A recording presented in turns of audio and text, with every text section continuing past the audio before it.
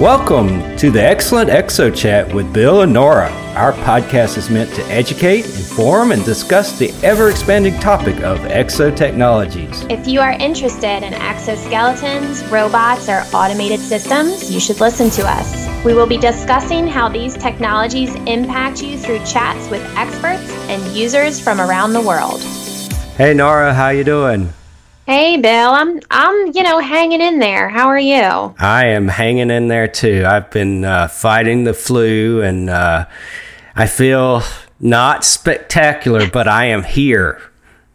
I hear you. I just got over COVID 3 weeks ago, and let me tell you, it was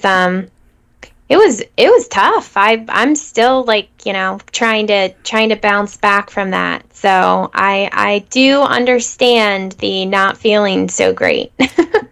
Well, since I've been sick, I've been thinking about, what the heck can we talk about? And, one of the things while I was sick, I was thinking, it's like, I would love to have one of those personal care robots, that would really be helpful right now, even if it's just bring the box of Kleenex across the room. It's like, when you get sick, at some point you get sick enough that you start believing in magic where you can actually levitate things from one side of the room to you because you're so tired you can't get up and go get it. That fever must have been really high there, Bill. It was a good one. And but yeah, I was like, wow, I've always heard about these things. Have you ever seen one? I have not. Now, I'm going to make a horrible joke here, but, my personal care robot when I'm sick is typically my husband. Oh, yes. Unfortunately. Yes. For him. Or my 4-year-old. But, they got enough stuff going on. I have never seen a personal care robot. Now, I have been in many hospitals for other reasons. My brother used to work for Ecolab and would go into hospitals and, just visiting family members and friends and things like that. And I can honestly say that I've never actually seen a personal care robot. Yeah, I've seen them online, but I've never seen one in person. The closest thing I've seen to in person is like those little Roomba vacuum type robots and stuff like that, right? I was just going to mention that. Yeah. But they're mainly for cats to ride around, right? That's what I thought, right? Yeah. Like it's like an Uber taxi for a cat, right. To take it from one side of the room to the other. But yeah, I agree. I've seen the little Roomba vacuums. I've seen obviously the autonomous cleaning robot that Giant has, Marty. Yeah. But I know that they exist, but I have not actually seen one before. Yeah, and I'm wondering what people are envisioning as far as what's their primary function going to be. Right. It's like I know we had some members of F48 for a while, and that participated in F48 early on that were part of the ISO committee that worked on standards. And I think I'm going to read it out. It's ISO 13482. They have a standard on personal care robotics. Interesting. And so I know there's a group that work on standards around this, but I haven't seen the actual devices themselves. And I was just thinking, what do you think they could be used for?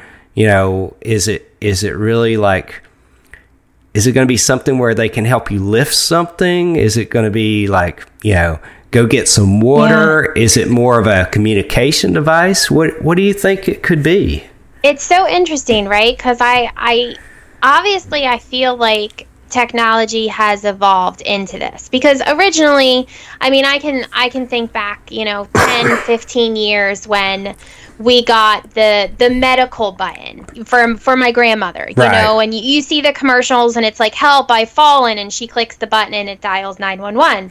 And I feel like the personal care robots have really taken that to the next level, right? Right. When I had COVID, I had actually passed out. I fainted in the bathroom. Wow. And my husband, he didn't hear me because he was downstairs. He was playing with my son, and but I feel like in that instance, right, like the personal care robot would be able to recognize, like, oh, she's on the floor, or be able to read vital signs, or call 911, or so.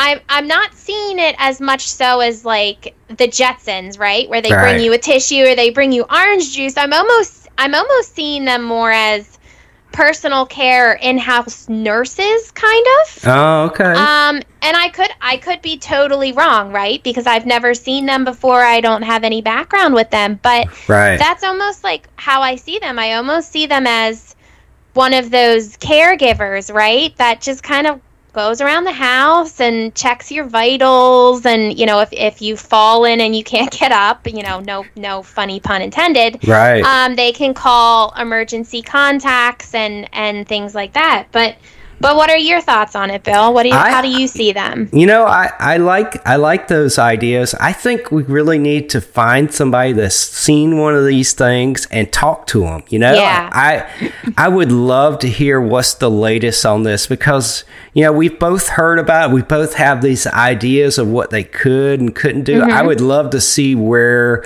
the rubber meets the road. It's like, where's reality right now? Right. Yeah. And how many years before we can have one of these, right? Right, like in-house. Yeah. Like I can see so many people benefiting from that, right? From people who have severe allergies or allergic reactions that are on EpiPens, to, individuals that have heart complications or are going through chemotherapy, or they're older and they have amnesia. Or just being alone at home, Right, exactly. A companion. Yeah, because you see all those stories where it's like, oh, the dog went and found help, or the pig dialed 911. I can tell you right now, I have cats. My cats, they are not dialing 911. They're going to come over and be like, oh my God, she's dead. Like, this is great. Party, right? Exactly. I definitely need either an animal that can do this or a personal care robot. So yeah, I think actually having a conversation with someone and talking to them more about this would be great, because right now I have a picture of what it is in my head and what they could do, but I would love to kind of get someone in here to talk about it more and see how they can help us out in the future. Sounds good. Sounds like a good plan. It was great talking to you today, and I think we'll do that. I'll see if I can dig somebody up, and I'm sure you can look around too and see who we can find that might give us a better picture. Yeah, maybe we can get someone from that ISO group to come on. Yeah, let's take a look at that. We'll have them hopefully on our next podcast. All right. Well, good talking to you today. Right. You too. Feel better. You too. Bye-bye. Thank you for listening to us today. Please share this podcast with your friends and join us next time.